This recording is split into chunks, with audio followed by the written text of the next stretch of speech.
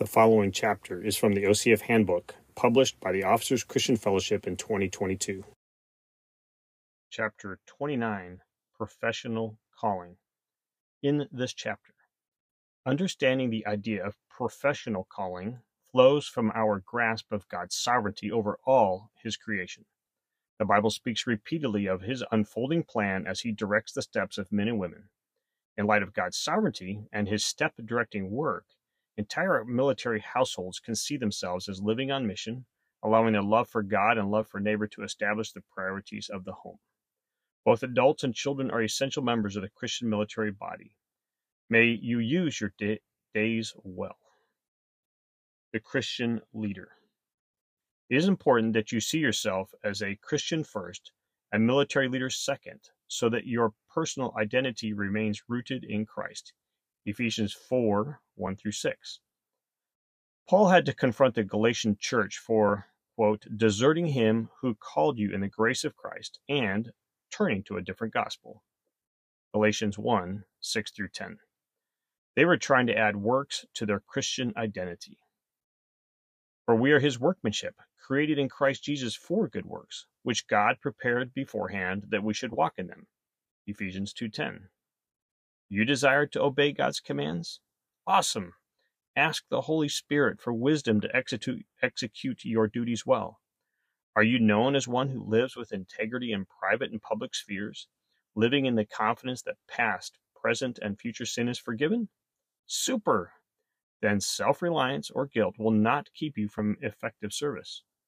Faith in Jesus means that your sin has been transferred to Him, and His righteousness has been transferred to you. Your personal identity is being found in Christ through faith, not in your rank or position. Do you delight in serving your unit, family, and neighbors with the unique gifts you have been given?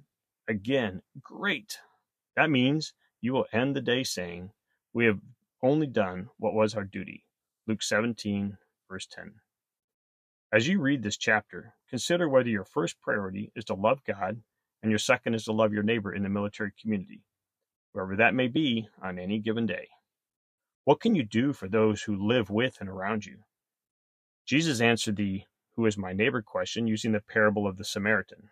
The young lawyer understood that the one who behaved as a neighbor was, quote, the one who showed him mercy, end quote. That's Luke 10:37. There are people within the military community who need you to show mercy, to show practical acts of friendship, of professional skill, of giving help or sharing an eternal perspective. OCF's military members grow in an understanding of God's grace while rubbing elbows within the military community. While no two people will have the same experience, most former military personnel can say that the military experience caused them to mature physically, mentally, and spiritually. Common experiences include going through specialized training, meeting physical fitness and discipline standards, learning communication and leadership skills, and experiencing pressure while under fire or some type of crisis. Use these uniformed years to bear witness to God's covenant-keeping work for those whom He has adopted, lest the time be wasted due to ambition, careerism, and distractions. See Philippians 2, 1-7. Because those who belong to Christ are jealous for God's holy name. They are constantly learning to live lives of obedience to Christ's commands. Matthew 28:20. This learning is reflected in how they represent the God who redeemed them, is changing them, and is directing their steps for His glory. God's sovereignty. Our vocation is within the sphere of God's sovereign direction of our steps. While there is a mystery in how God accomplishes His purposes, Proverbs 16:9 and 19, verse 21, we are confident that He used the variety of decisions that steer the course of our lives toward military service, like how you studied, exercised, tested, used your free time, etc. These individual decisions eventually resulted in your taking an oath before God to support and defend the Constitution of the United States. Exodus 10, verse 20. Alongside the prophets and apostles, we acknowledge that God's plan includes every part of history and culture. Acts 2:23 and chapter 4, verses 25-28. Specialty codes or jobs, assignments, and promotions flow from the gracious oversight of God.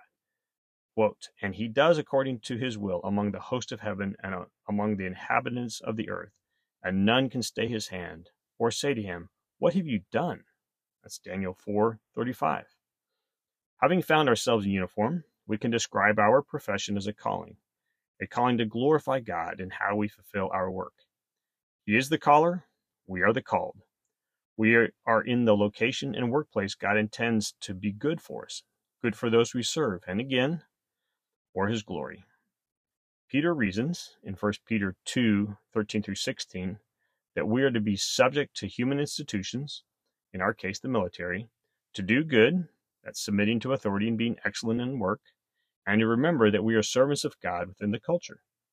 The entire New Testament bears witness to God's call coupled with our responsibility to do good, and if we do good and suffer for it, then we must endure, since it is to this that God has called us, Christ leaving us an example. 1 Peter 2:20-21. Since Christian suffering and endurance are a regular theme of the New Testament, they are dealt with throughout this handbook. Spend time thanking God for sending you into the military. We need his wisdom to live faithfully within this military space, seeking to live on mission. Living on mission includes things like praying about housing, where you look for a place to live, where you will join in weekly worship, and whether you will host an OCF fellowship. Your housing decision has the potential to allow you to touch the military community that is assigned with you, or it can separate you from that same community. This is true even if there is no base housing, since you can try to be near concentrations of military personnel.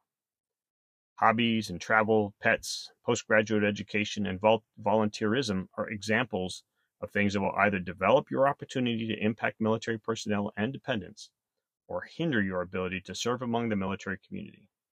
Consider developing a short mission statement for yourself or for your family. You might be surprised at how the exercise of thinking through your purpose will change what you do in the future. Use time well. Stay on mission. Your time in military service is a relatively short number of years in relation to the whole of life.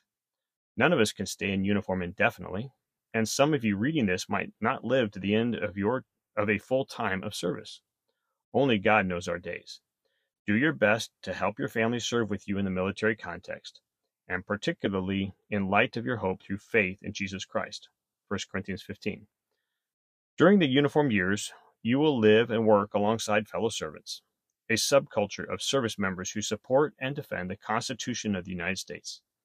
We know that not everyone receives desirable duties or assignments, but even bad assignments often turn into great assignments, where you build close-knit relationships and develop lifelong friendships. Everyone needs relational community, especially when the days are hard. Comfortable and pleasant assignments risk breeding complacent and lukewarm spiritual laborers, because we can forget why we are serving. Austere, hostile, and challenging environments, however, can cause us to grow, mature, and depend on God for daily sustenance and confident hope. Hebrews 13, 1-16, and Romans 12, 9-21. Family alignment. If you are married or have children in the house, pray that God might move the hearts of those in your home to be like-minded with you regarding being on mission, perceiving the special opportunity you all have to serve together. Each member of your home is gifted differently. One person hears and sees life through colors, sounds, and smells. Another one may quickly connect with strangers through spending time in conversation, and yet another might enjoy hard work with the neighbors. Children have access into the homes and lives of their friends and their friends' families. And these are places where our youth often express love for others more transparently than adults.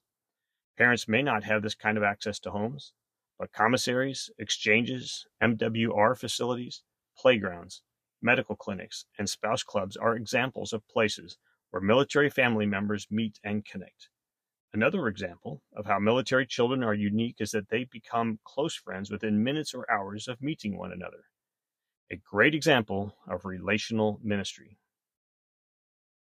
You may already be convinced that God has placed you in the military community to glorify Him, and that your professional duties should be infused with your identity in Christ. This conviction should give you increased love for the men, women, and children found among the military community as they see your life lived under the lordship of Christ. Are you serving under authority, submitting wherever appropriate, and living by God's revealed truths?